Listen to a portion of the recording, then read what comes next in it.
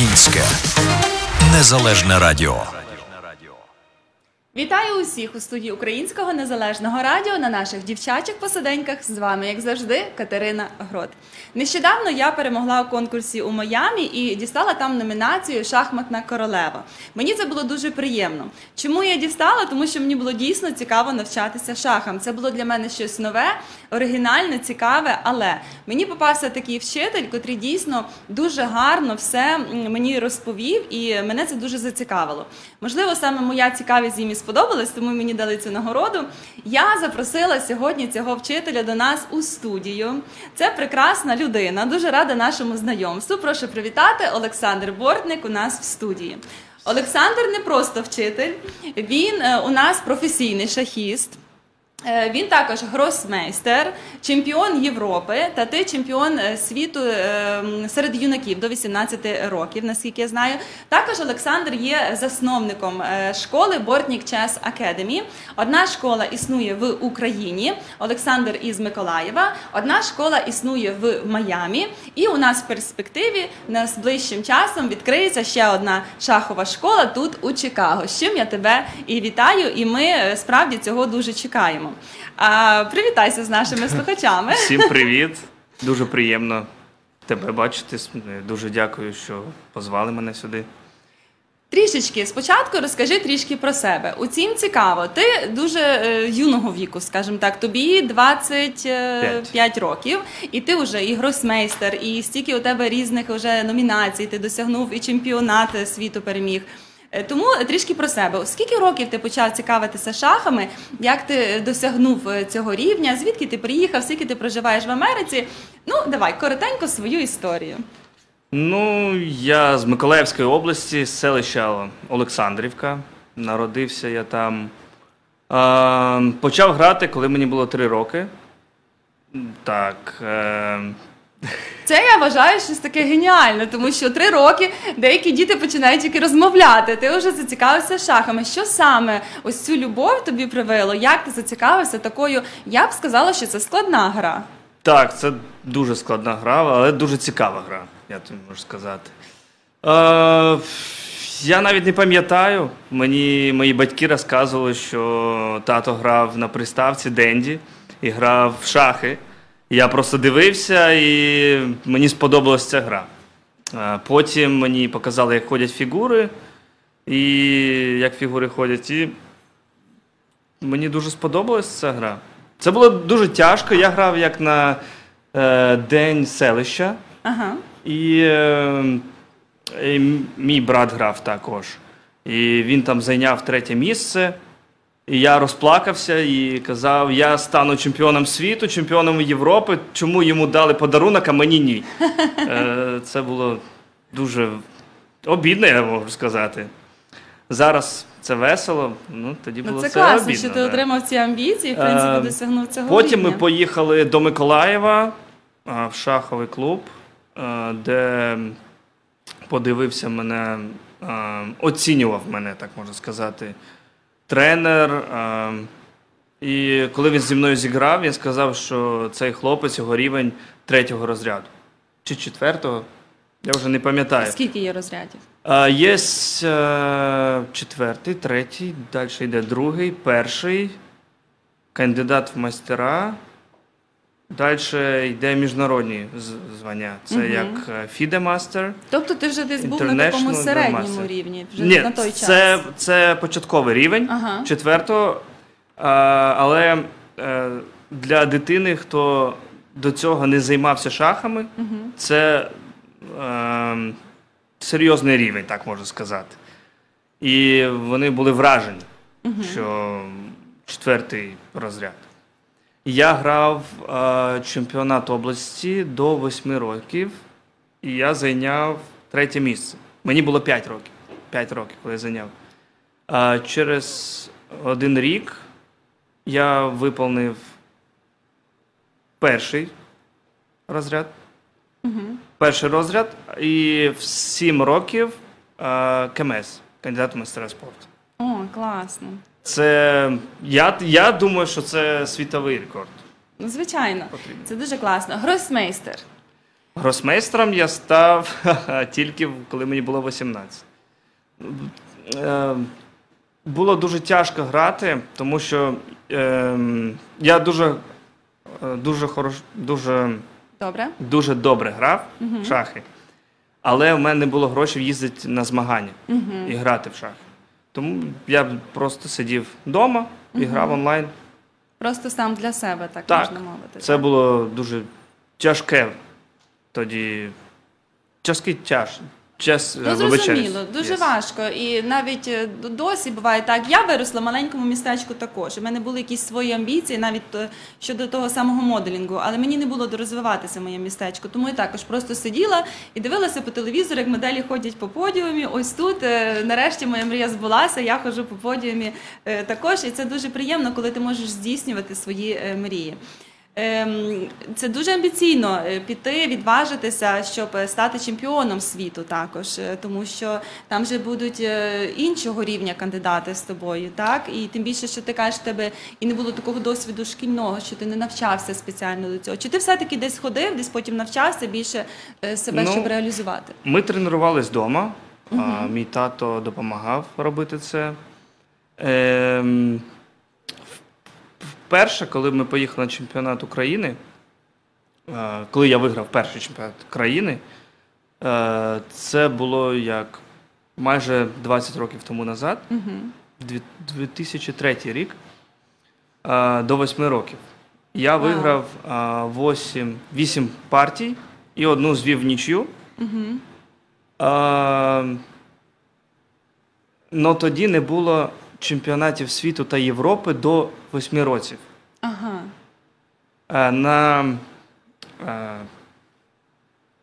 Дальше у нас слідуючий год, вибачаюсь. Наступного року. Так. Останній час, коли я спілкувався українською мовою, це було як 6 років тому назад. Для мене це дуже тяжко. Ми розуміємо, якщо щось я поправлю, але все нормально. Я щасливий, що... Ти молодець. Я тримаюсь. Наступного року знову я прийняв участь до 8 років.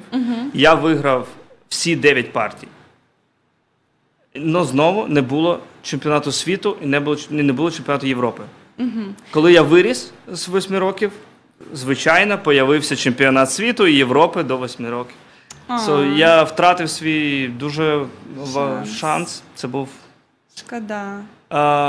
Потім я ніколи не виігрував до 10 років. До 10 років ми грали в Миколаєві, це було дуже близько. І ніколи я не виігрував. Одного разу, одного разу я почав 6 очків я мав, 6 балів із 6. Я виграв 6 партій, виграв в самого сильного. І тоді я програв 2 наступні як аутсайдерів. І зайняв лише 3 місце. Як це вийшло, я не знаю. Мій тренер був дуже сумний. Розчарований. Як це трапилось? Я не знаю. Я старався, але погано зіграв. Потім, коли я виріс до 10 років, я виграв до 12 років. І поїхав я зайняв 2 місце. А щоб поїхати на чемпіонат світу чи Європи, ти потрібно виграти чемпіонат України. Перше місце вибирає. Він може поїхати на чемпіонат світу або на чемпіонат Європи. Я зайняв 2 місце до 12 років тоді і виграв до 14 років чемпіонат країни. Це якось crazy, тому що до 12 друге місце, до 14 перше місце. І я поїхав до 12 років на чемпіонат Європи, тому що перше місце вибрало світ. Це було в Хорватії, я грав, це був мій перший. І я тоді не мав... Є 2 рейтинги. Один рейтинг – це український, і головний – це FIDE. це міжнародні. Якщо ви граєте чемпіонат світу, потрібен міжнародний. І я був як аутсайдер, тому що я не мав рейтинг. Я фінішував 10-тим, але я мав всі шанси попасти в 3 перших місця, третім чи вторим. Я розчарувався, тому що я багато працював. Я в день працював по 5-7 годин. І наступного року я зайняв 3-те місце, але це дуже весела історія, я можу сказати. Головним противником був хлопець з Росії, його фамілія Дубов, Даня Дубов. Він розпочав 7 із 7. Було 9 партій, він виграв 7. Наступну партію він звів нічю, і я граю з ним останню партію. Я маю 6,5 очків, 7,5. І мені потрібно вигравати, і я граю чорними. А чорними грати легше білими, ніж чорними, тому що ти ходиш другий. І я виграв, і ми поділили 1-4 місце з болгариним, Бірбатов Кіпріан, і він зайняв 1 місце. Даня Думов зайняв 2 місце, я зайняв 3, і ще один хлопець зайняв 4 місце. Хі дуже плакав, тому що Хі розпочав з 7, я виграв. Але хто зайняв 1 місце, він сказав: дякую, щиро дякую тобі. На українській мові сказав. Хі з Болгарії на українській мові сказав: щиро дякую. Я це пам'ятаю дуже добре. Ми зустрілись з ним в готелі.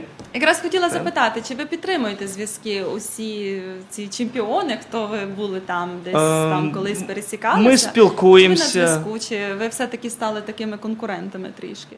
Ну, в шахах якось, ти знаєш, нема такого, що ми кожного дня спілкуємося. Ні, ну це зрозуміло. Ми друзі, але ми коли зустрічаємося, тоді зустрічаємося. І тільки тоді спілкуємося, але спілкуємося дуже добре. Класно. Я знаю, що цей хлопець Бірбатов, його дядя, він грав за мадридський Реал футбол. Так, і це було дуже цікаво тоді, і всі мені говорили про це. Ти знаєш, його дядя грає в Реалі, мені все одно. І я програв цьому болгарину тоді, я зайняв тоді 3, але наступного року я виграв в нього. Класно. Так.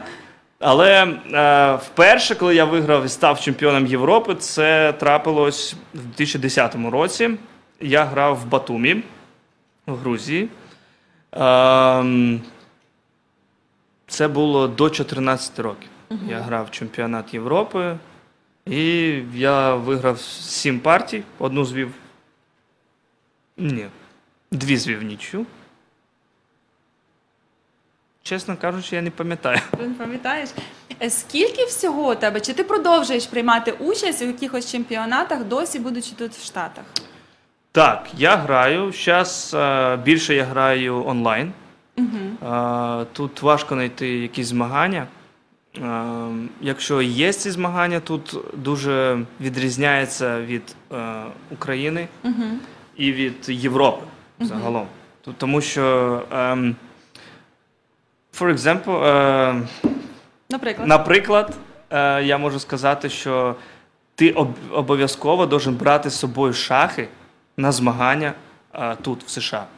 Але в нас ніколи ти не береш з собою шахи. Ті, хто організатори надають шахи. Так. І це вперше, коли я приїхав і грав, це було красиво. Я гросмейстер.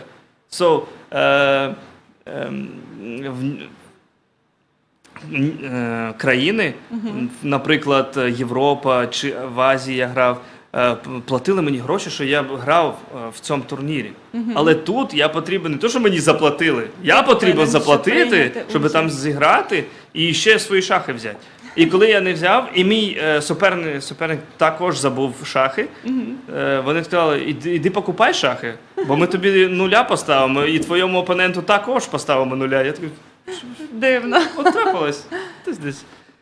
Да, ну чого, вік живий, вік учився, як то Так, кажуть, тепер ти це, знаєш. странно. Чи хотів би ти ще прийняти участь у якихось таких чемпіонах європейських, якщо ти вже більше приближений? Чи що тобі для цього потрібно? Чи тобі вистачає твого досвіду? Чи це потрібно знову якісь ранги набрати? Чи як це діє? Ні, ранг ніякий не потрібен. Ти гросмейстер – це навік. Ага. Ти гросмейстер. Назавжди. Чи тебе повинні запросити на такий турнір? Чи ти сам можеш подати заявку на такий турнір? Є змагання, коли ти Відкриті. просто відкриті. Так. Ти можеш, як в Чикаго, є Chicago Open. Ага. Я сюди приїхав, грав в Chicago Open, це був травень. Я грав.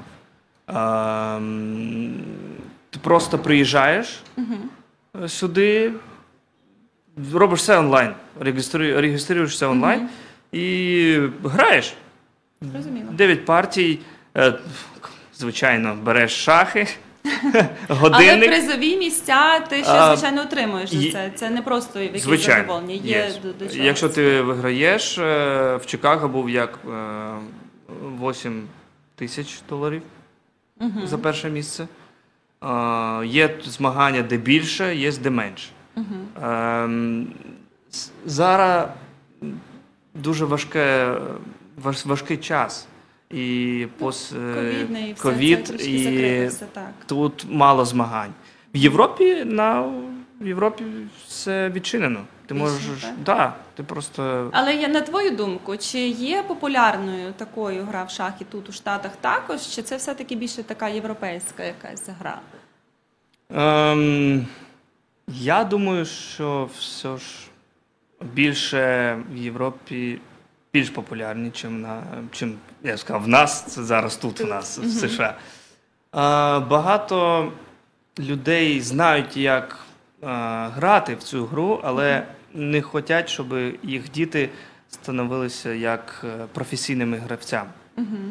Вони, це дуже добре для них, тому що це розвиває логіку, це розвиває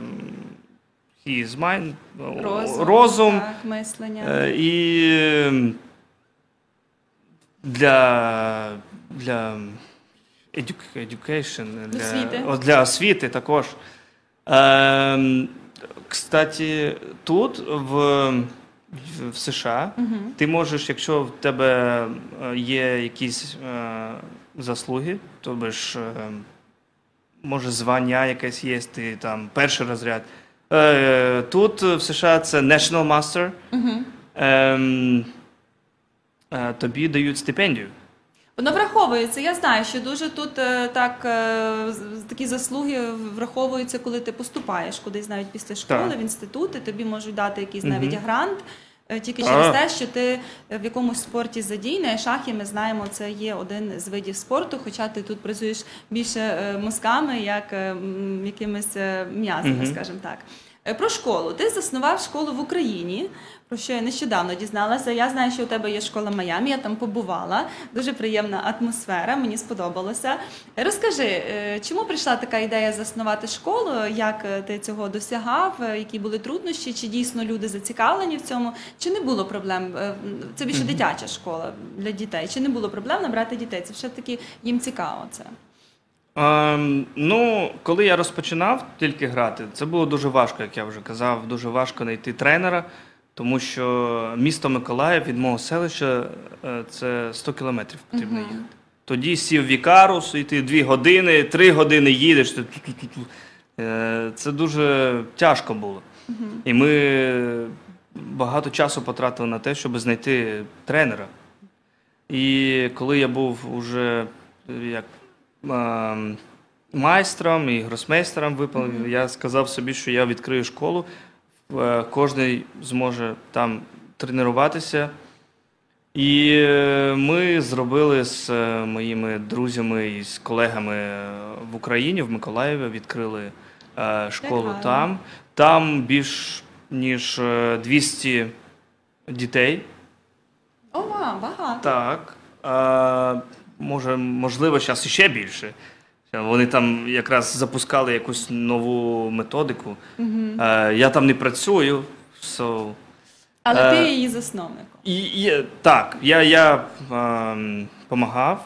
відкривати її, але я вже уїхав потім через 3 місяці я уїхав сюди, в США. Тут в США, власне, бо там, як бачиш, більше, ти кажеш, більше розвинути, ця цікавість в шахматах. Тут ти приїхав. Да. Як наша громада зацікавилася? Я приїхав спочатку в Техас. Я отримав грант на навчання в Техасі і грати за техаську команду в шахи. Класно. Приїхав сюди з моєю дружиною і я думав щось відкрити там, але не було часу. Потрібно весь час тратив на навчання англійської мови і якось не зрослось там щось, дружині було важко там жити, клімат другий, і ми переїхали. Потім ми переїхали, ми думали, куди їхати. Ми нікого не знаємо. Якщо ми знали б когось зараз в Чикаго, ми б поїхали зразу в Чикаго і відкрились тут 3 роки назад. Але тоді ми знали одного, тільки це був друг моєї жінки, моєї дружини. І ми поїхали в Майамі, ми поїхали в Флориду. Ми там відкрилися, ми зняли 2-кімнатну квартиру. Одну кімнату я зробив як шахова школа, і в другу ми спали там. Це було якось по-сімейному, якось, не знаю, уютно. І ми потім у мене родилась донька, і ми вже не могли робити школу там, і ми зняли офіс. Це було велике приміщення. Навчалось у нас 40-50 дітей, але вони завжди мінялись, тому що багато людей, хто приїжджали тоді на 2-3 місяці відпочити, як туристи, і поверталися додому. І це дуже важко, тому що я хочу дати дитині, я хочу розвити його, зробити з нього чемпіона. Звичайно. В тебе немає такого, ти не можеш, можливості немає. І коли ми зняли, ми тільки попрацювали півроку. І ковід. І все потрібно закривати, оренд великий ти платиш, дітей немає. Більш половини, звичайно, розійшлись. Ми працювали онлайн, але це було важко для людей. Як це так? Онлайн? Шахи? Я думаю, що це тільки в Майамі ніхто не знав, як це онлайн. Тому що багато людей, ви всі розуміємо, що таке онлайн. Це шахи, це не футбол. Тобі не потрібен м'яч, щоб грати. Тобі потрібна лише дошка і фігури. Це все є онлайн. Тоді ми почали працювати онлайн. І ми відкрилися як рік тому назад. Ми зняли поменше приміщення. Я знайшов ще тренерів. Це дуже важко в Майамі, Флориді знайти кваліфіцірованих тренерів. Ніхто не хоче працювати. Там всі хочуть, знаєте, всі хочуть багато грошей, але ніхто не хоче працювати. Сидіти на пляжі, що тобі? Ні, я не хочу. Це для мене не цікаво. Я піду, це жарко. Шановні слухачі, я попереджувала вас, що за активну участь ми сьогодні пропонуємо, Олександр, не я, подарувати ось таку шаховий набір. Тут є і годинник, і шахова дошка, і шахові фігури за активну участь. Тому ми думали, як вас зацікавити, власне, щоб отримати такий чудовий подаруночок. Тому що десь в 2020 році вийшов такий фільм на телеекранах «Queen's Gambit», «Хід королеви». І дуже всі активно почали скупляти шахи. Було дуже важко навіть знайти в магазині десь шахи. Тому у вас є така нагода їх отримати у подаруночок, дуже хороший. І що ми зробимо? Як ми його розіграємо? Олександр, скажи, давай, якісь запитання дамо, нехай дадуть нам відповідь. Так, потрібно щось якесь завдання шахове, але не дуже важке. Таке, щоб вони не могли прогуглити. Бо це буде так, не але чесно. кожен зміг але це щоб зробити. могли подумати. Так, Окей. давай. Є одна, їх декілька. Скільки можна поставити королев на дошку так, щоб вони не атакували друг друга? Щоб вони один одного. Тобто запитання від Олександра Бортника. Скільки королев можна поставити на шахову дошку, щоб вони не змогли атакувати одна одну? За того, хто дасть правильну відповідь, тому, хто дасть правильну відповідь, ми передамо ось такий подаруночок. Олександр вам особисто його підпише. Я вважаю, що це дуже чудово. Дякую за таку нагоду, що ти можеш зацікавити наших людей і саме, власне, дати їм такий подаруночок. Давай трішки навчимо, як же ж грати цю саму гру. Я, коли прийшла у вашу школу, для мене завжди шахи це здавалося щось таке, якісь там фігури ходять, що вони роблять, яка суть взагалі цієї гри, що там сидять і 3 години думають над цією дошкою, що там робити. Для мене це було щось таке нереально неможливе. Але навіть цього всього не знаючи, побувши з тобою у класі, десь ми були там близько 20-30 хвилин, ти настільки все зрозуміло пояснив, що мені ця гра дійсно зацікавилася. Я навіть зрозуміла, в чому суть цієї гри, я зрозуміла, як ходити. Я напрягла свої мозги, почала думати дійсно, там треба 5 ходів наперед. Ти чудовий викладач. Настільки це все доступно подаєш інформацію і настільки приємно, якось так, знаєш, коли вчишся часом і тобі кажуть, ось ти неправильно робиш, ще там щось. В тебе такого не було. В тебе зовсім інша енергетика, ти навпаки підтримував, навіть коли щось там десь зробив не так. І це дуже притягує. Тому захочу всіх, коли відкриється школа в Чикаго, у вас є прекрасна нагода займатися з прекрасним викладачем з мого особистого досвіду. Давай розкажемо. Почнемо з цього, як повинна стояти дошка.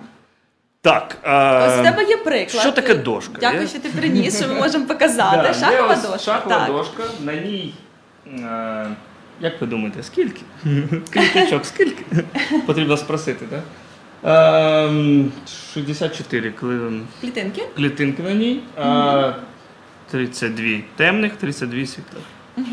Є білі фігури, є чорні фігури. Як вона повинна бути розміщена? Бо її можна поставити по-різному. Тобто, в дитинстві в мене була книжка, одна книга, це як, я не пам'ятаю скільки, це 600 чи 60 логічних завдань. І там одна була, якісь слова написані там були, і картинка. І на картинці нарисована шахова дошка, і дивиться як детектив, і ті говорять, ми нічого не виновні, ми тут сиділи, грали в шахи. І там далі багато, ще більше речень, якихось слів. І потім в кінці ці говорять, це вони були вбивці. Як? Чому? Тому що, якщо ви, як ви кажете, ви професіонали свого діла, ви знали би, що дошка стоїть так, що справа, з часу, справа, должна бути біла клітка. Тобто, коли я сиджу, переді мною з правого боку, з правого боку завжди. А там була чорна. І ви можете це побачити в багатьох фільмах, де роблять цю помилку. Такі кіноляпи можна замітити. Так. В кіно дуже багато. Цікаво. Добре, які фігури є на... Є в нас 8 пішаків. Вона сама слабка фігура, але пішак може стати королевою. Якщо пішак дойде до кінця, можу показати, давайте я встану. Давай, так, щоб тебе було не знаю, буде видно мене чи ні. Трішки видно. Окей. Якщо пішак дойде до кінця, він може стати зовсім любою фігурою. Турою, конем, слон, король чи королева. Це не так просто, я б сказала. Це одне з самого наскладних. Це називають як але це реально. Як пішак ходить? Пішак ходить тільки прямо. Він не може ходити назад, не може ходити вліво, вправо, ходить тільки прямо. Коли ви тільки починаєте гру, ви можете піти на 2 клітинки. Далі тільки на одну. По одній клітинці прямо. Ви можете на 2, можете, якщо хочете, на 1. Але кожна фігура може їсти другі фігури, білі, чорні. І починають завжди білі, так? Так, починають, вибачаюсь. Як вирішується, хто буде грати? Це вже між... Знаєте, коли грають як друзі, чувачі. Ні, вони беруть два пішака І назад. Саме чесний Яка рука? спосіб. Правильно. Все. Зрозуміло. Пішак ходить на одну, але атакує він як по-різному. Він атакує в сторону на одну. І це дуже складно для дітей, які 5 років, 4 роки, коли тільки навчаєш. Вони переплутують часто. Вони ходять прямо і б'ють прямо. Наприклад, пішак стоїть тут, і вони беруть його і б'ють. Ні. Ну ти так, можеш це робити, тому прямо... що пішак атакує. Атакує тільки навхрест. Так. Зрозуміло. Так. Добре. Наступна. Пішак – це одна фігура, яка не ходить назад. Решта може. Всі можуть, тільки пішак не може. У нас є тура, яка ходить по лініям. І тури в нас розміщені по правих боках. Так, в краях. Може ходити вліво, вправо, вверх чи вниз. Це найліпша фігура. Скільки хочеш клітинок? Є. Ти можеш ходити на будь-яке розстояння. Вліво, вправо. На 8 клітинок, на 7, на 5, на 3, на... Скільки хочеш. Прикольно. Є, давай конів потім, тому що це найскладніша фігура. Так. Це дуже легко запам'ятати дорослій людині, але дітям дуже важко запам'ятати, тому що це буква Г. І це як дві клітинки вверх, не тільки вверх, ти можеш ходити дві і одна, дві і одна. Як ми малюємо буковку. Дві і одна. Можна назад? Дві і одна. Як буква, в Америці говорять буква L. Американці говорять буква L, велика буква L, але ми говоримо буква G. Для дітей дуже важко, тому ми говоримо як... Кажи, я поправлю, якщо щось. Це я викладав російською мовою, і на російській мові це говорять як приг, скок, вбок. Це ти пригнув, скокнув і потім вбік. Ну це прикольно, це гарний спосіб. І діти запам'ятають, тому що для них це буква Г, вони дивляться, куди я тут можу піти. Для них це як, я не знаю, для нас 64 це дуже мало, а для них це як мільйон цих клітинок. У нас є 2 слона. Один з них ходить тільки по білим клітинкам, другий тільки по темним. Тобто ти не зможеш, який ходить по чорним, ти не зможеш стати на біле. Ходиш тільки у нас по діагоналі. Тільки по діагоналі? Так. Це є таке питання. Тобто, в тебе є слон, який ходить по чорним. За скільки ходів ти попадеш на клітку Е8, ну, І8. І хтось говорить там 2 ходи. Раз і 2. Ти будеш дуже близько, але ти ніколи не попадеш на біле. Таке tricky question. Так, багато їх є. Далі у нас є королева. The most powerful, як говориться. Як то кажуть, це найсильніша фігура. Можна говорити ферзь чи королева. Звичайно, шахисти кажуть ферзь. То королева кажуть в кіно тільки. Ясно. Тому що це гарно. І дівчата. Нам подобається. Ну, ти королева? Я королева. Він ходить як хоче. Королева може ходити як хоче. Може ходити по діагоналі, може ходити вліво, вправо, вверх-вниз. Тому це і найсильніша фігура. Якщо б її як ходила як конь, добре, що не ходить. Є також король. Це найважніша фігура. Не найсильніша, а найважніша. Король ходить як королева. в будь-який бік, але тільки на одну клітку. Ти можеш піти клітинку тільки на одну. Можеш піти вверх, вниз, вліво, вправо, по діагоналі вліво, по діагоналі вправо.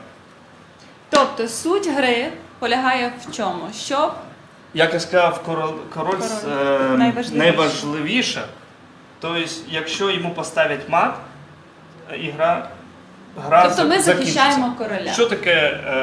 Що таке мат? Це коли на короля нападуть, а він не зможе себе захистити. Самий популярний, так сказати, мат – це дитячий мат. Це коли виводять пішаки, відкривають королеву. Королева також біжить на край цієї дошки, там якось виводять фігури, захищають пішака. Слона вивели, атакують на пішака, і хтось, не хтось, а діти, люди, хто грає, і тільки розпочав грати, не бачать, що ми напали на цього пішака, і тепер це мат. Чому? Тому що зараз королева атакує короля, і король не може себе захистити. Мат – це кінець гри? Це кінець гри. Якщо король не може себе захистити, це все.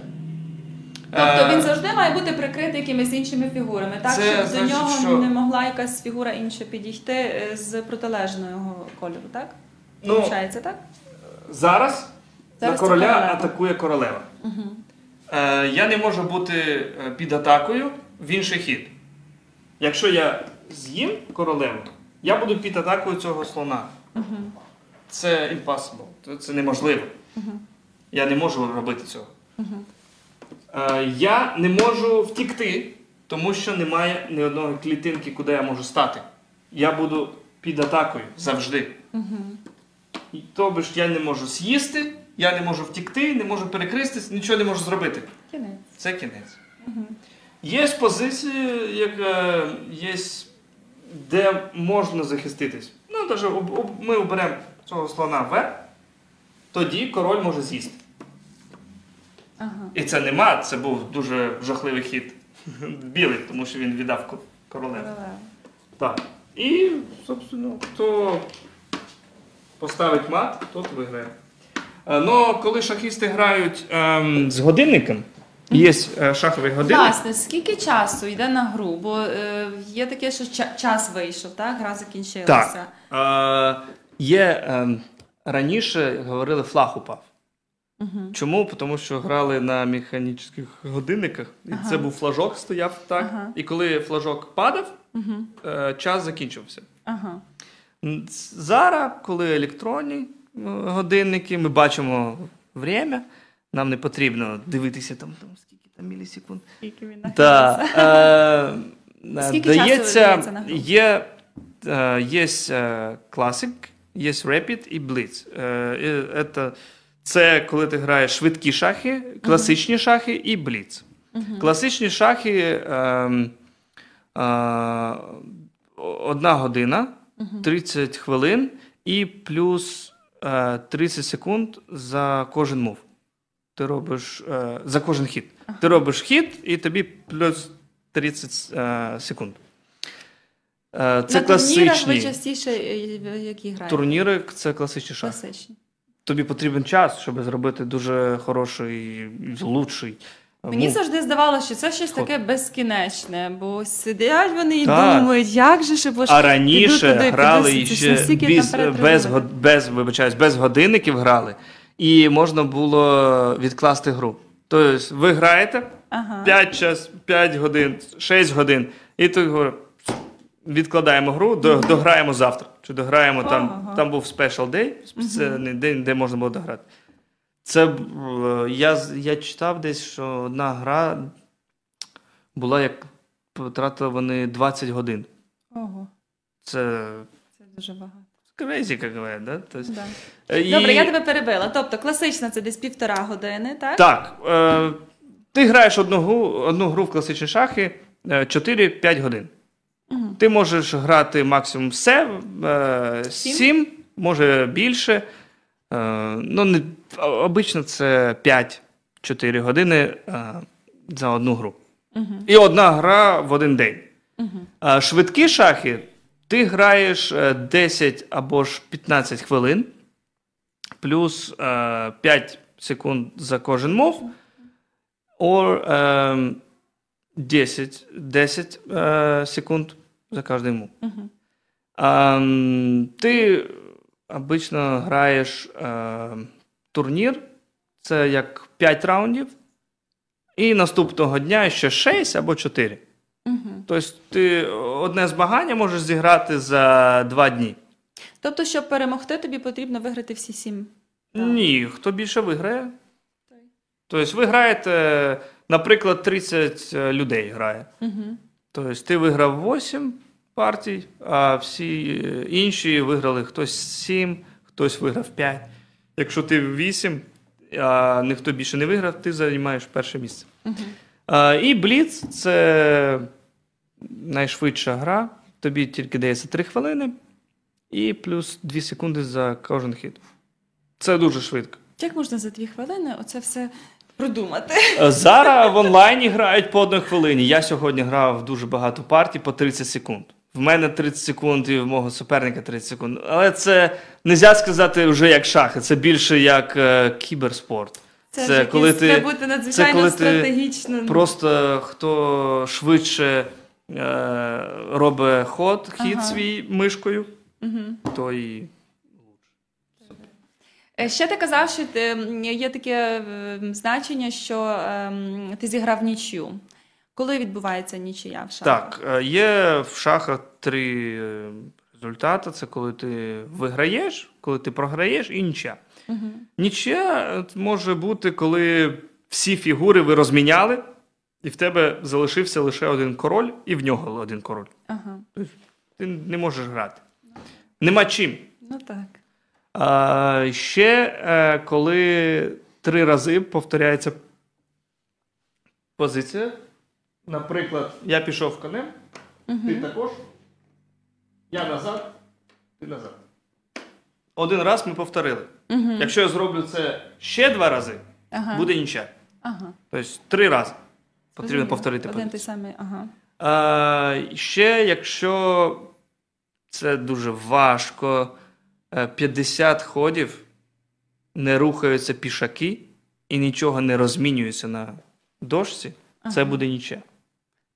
Тобто це складні вже правила. Треба вживати всі фігури. Так. Більш легше це, коли я тобі пропоную нічого, а ти кажеш так. А ти кажеш, добре, бо мені вже надоїло тут сидіти і думати. Зараз останнім часом більше нічих, чим хтось виграє. Так легко здаються. Ні, вони дуже багато працюють з комп'ютером, і вони тобто, приходять, за дошку сідають і грають те, що вони дивилися на комп'ютері. Тобто ж я дивився, і ти дивився. Тобто я роблю всі ходи, які в мене були. Так ти також це робиш. І ніхто ж не дивиться погані ходи, всі дивляться тільки хороші. Звичайно. І вони доходять до позиції, де нема чим грати. Вони гросмейстер, вони знають, що ми можемо сидіти тут, потратити ще 2 години, але результат буде який нічия. Тому вони нічия згоден. І такого, я тобі скажу, 80% зараз, можливо більше. Це на high level, на самому високому рівні.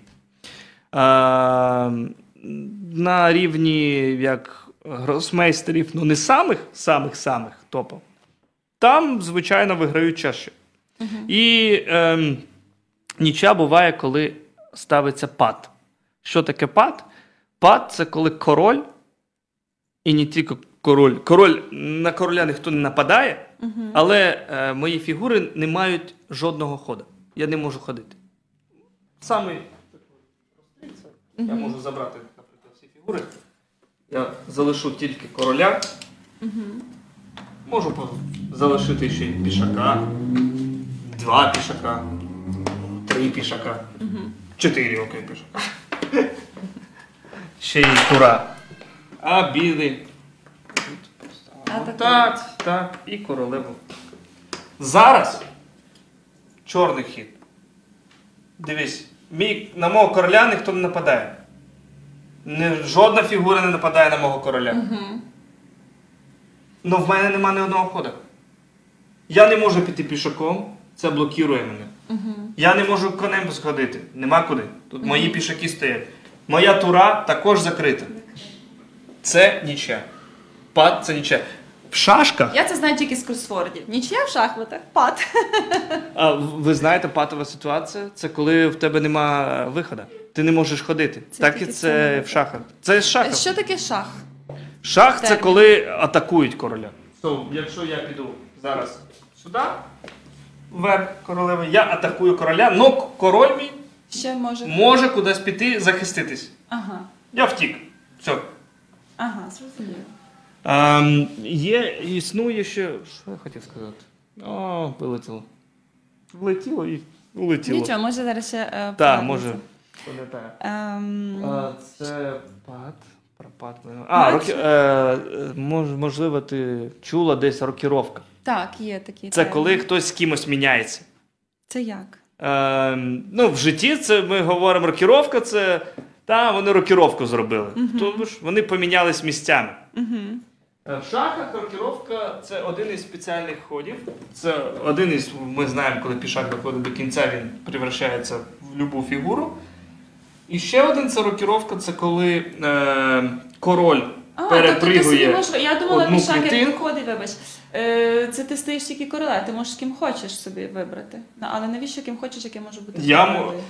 Іноді потрібно тільки не королева якимось іншим, тому що буде пад. Якщо є дуже цікава задача, це... Яка цікава гра все-таки? Можемо ці фігури не брати. Їх нема. Вважаємо, що їх нема. У нас тільки пішак і два короля. Якщо я зараз поставлю королеву, то це пад. Тому що мені нема куди ходити королем. Якщо я нічого ставити не буду, то чорні підійдуть і мене з'їдять. Буде два короля, нічия.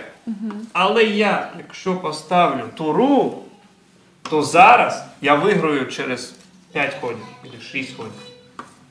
Я просто поставлю мат. Тобто ти свою... І мені потрібно було не ставити королеву, саму сильну фігуру, а ладю, туру. Тобто ти замінив пішака на туру. Рокіровка, Так. я тебе перебила з рокіровкою. Це король і тура. Коротка, коли король перепригує одну клітинку, і ладья з другого боку рядочком становиться. Є длінна рокіровка, це в іншу сторону. Це коли ти також король через одну клітинку і тура з другого боку стоїть рядом.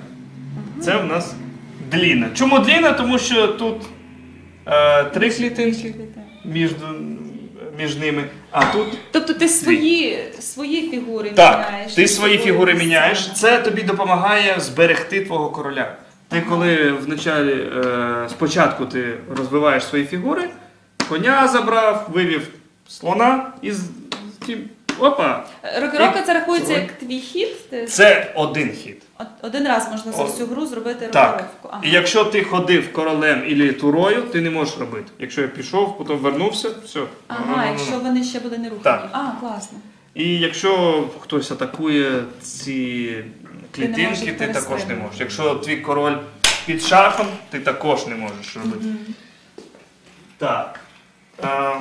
Знаєш, що я ще чула, я собі тут виписала, бо я так вичитала я таке, що можна брати пішака у проході, коли він йде через 2 клітинки. Такого Так. я не знала. Таке можна. Такого ти нам не Я тобі казав. можу сказати, багато хто це не знає, але спочатку це і не потрібно. Ні. От коли ти Але вчиш, це тільки на початку гри, правда? Бо ти дітей, тільки на початку гри можеш це не коли робити. пішак проходить на 2, як ми кажемо, через збите поле. Це Але це тільки перший хід, 2 клітинки. як тут так. Він проходить, і тільки тоді, коли він приходить, ми можемо взяти його і з'їсти. Під час руху. Ну, ти не можеш, якщо він пішов, ти пішов з офіцером слоном кудись назад, а потім такий, о, я ж міг з'їсти. Ага. Ні. Тільки тоді, коли він ходить, і твій мов зараз, твій хід, ти можеш його так з'їсти. І багато хто цього не знає. Хто розпочинає. Добре знати. Якщо я доторкнулася, наприклад, я там собі думала торою, але дивлюсь, ти йдеш пішаком, можу я забрати і... Доторкнувся, ходи. Все, не це можна. Желізне. Правило не можна його... Тут, кстати, є таке неможливий хід, це не поразка. Тут, по-моєму, це 2 чи 3 неможливих хіда ти можеш зробити, і тобі не поставлять поразку. Але я знаю, що коли я грав міжнародні змагання, 2 чи 3 і неможливий хід, це як, наприклад, у тебе тура, а ти ходиш як слон. Це ж неможливо. Це неможливо. Це зовсім crazy move. Но, який ти можеш зробити, це коли тобі шах, а ти робиш рокіровку. Це також неможливо. І тут трохи другі. Запитують нас повторити питання. Яке було у нас питання? Скільки? У вас є... Питання, скільки у вас є? Скільки у вас королев? Повинно бути на шаховій Скільки скільки можливо поставити максимум? Можливо поставити на шахову дошку так, щоб вони друг друга не атакували. Тобто ж, дивіться, у нас є одна королева і друга королева. Якщо я їх поставлю от так, то зараз вони атакують друг друга. Якщо я поставлю так, то вони не будуть атакувати. Якщо хтось скаже, як і що, клітки називають. Це нелегко, це нелегко. Але класно, можна подумати. Ну, можна догадатися, але поставити нелегко їх. Можна догадатися. Дякую. Дякую тобі. Бажаю вам успіху. Знаю, що ваша школа в Україні успішна, якщо там стільки діточок ходить. Ваша школа в Майамі, навіть те, що був цей карантин і ковід, це все-таки вам не зашкодило. Вона також розвивається, вона є, існує, я там була. І бажаю вам великого успіху також тут розвинути таке щось у Чикаго, тому що це дійсно цікаво. Мені, людині, яка до цього віку взагалі не розуміла, що це таке, з одного 30-хвилинного уроку це зрозуміла. І зараз ти знову пояснюєш, що це все доступно, дуже цікаво. Ти дійсно класний вчитель. Мені подобається твоя подача і вірю, що нашим дітям тут у Чикаго також це сподобається, тому великого вам успіху. До тебе можна записуватися на онлайн-класи? Так, звичайно. Коли комусь цікаво. Звичайно, так. Я знаю, що твою школу, директором твоєї школи, ти хоч і засновник, але директором усе тобі там робить графіки, твоя дружина, Євгенія. Телефон до Євгенії я вам продиктую, тому ви можете телефонувати і собі умовлятися на якісь уроки. 956 651 5463. В нас не висвітлено, повторю. Воно біжить стрічкою там. 956. Зверху, дуже класно. Зверху в нас є сторіночка, посилання на сторіночку Бортник Chess Academy, яка знаходиться на Фейсбуці. Ваша сторіночка також є і у Інстаграмі. Так само, Бортник Chess Academy називається. Олександр Бортник, є сторіночка в Інстаграмі, є сторіночка на Фейсбуці. Євгенія Бортник, сторіночка в Інстаграмі, сторіночка в Фейсбуці. Будь ласка, підписуйтеся, слідкуйте за новинами, коли відкривається школа, коли будуть набирати у класи, щоб ви цього моменту не пропустили, тому що це дуже цікаво. І ще раз номер телефону 956 651 5463. Дуже рада нашому знайомству. Дякую, що ви приїхали до нас у Чикаго, і у нас також будуть цікаві тут шахові різні турніри. Успіху вам бажаю. Дякую, що завітав до нас сьогодні на радіо. Дякую вам також.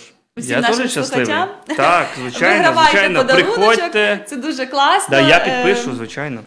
І так, зараз ти підпишеш, і перший, хто надасть нам відповідь, я залишу запитання, звичайно, ефір збережеться. Тому удачі всім! Па-па! Пока! Українське незалежне радіо.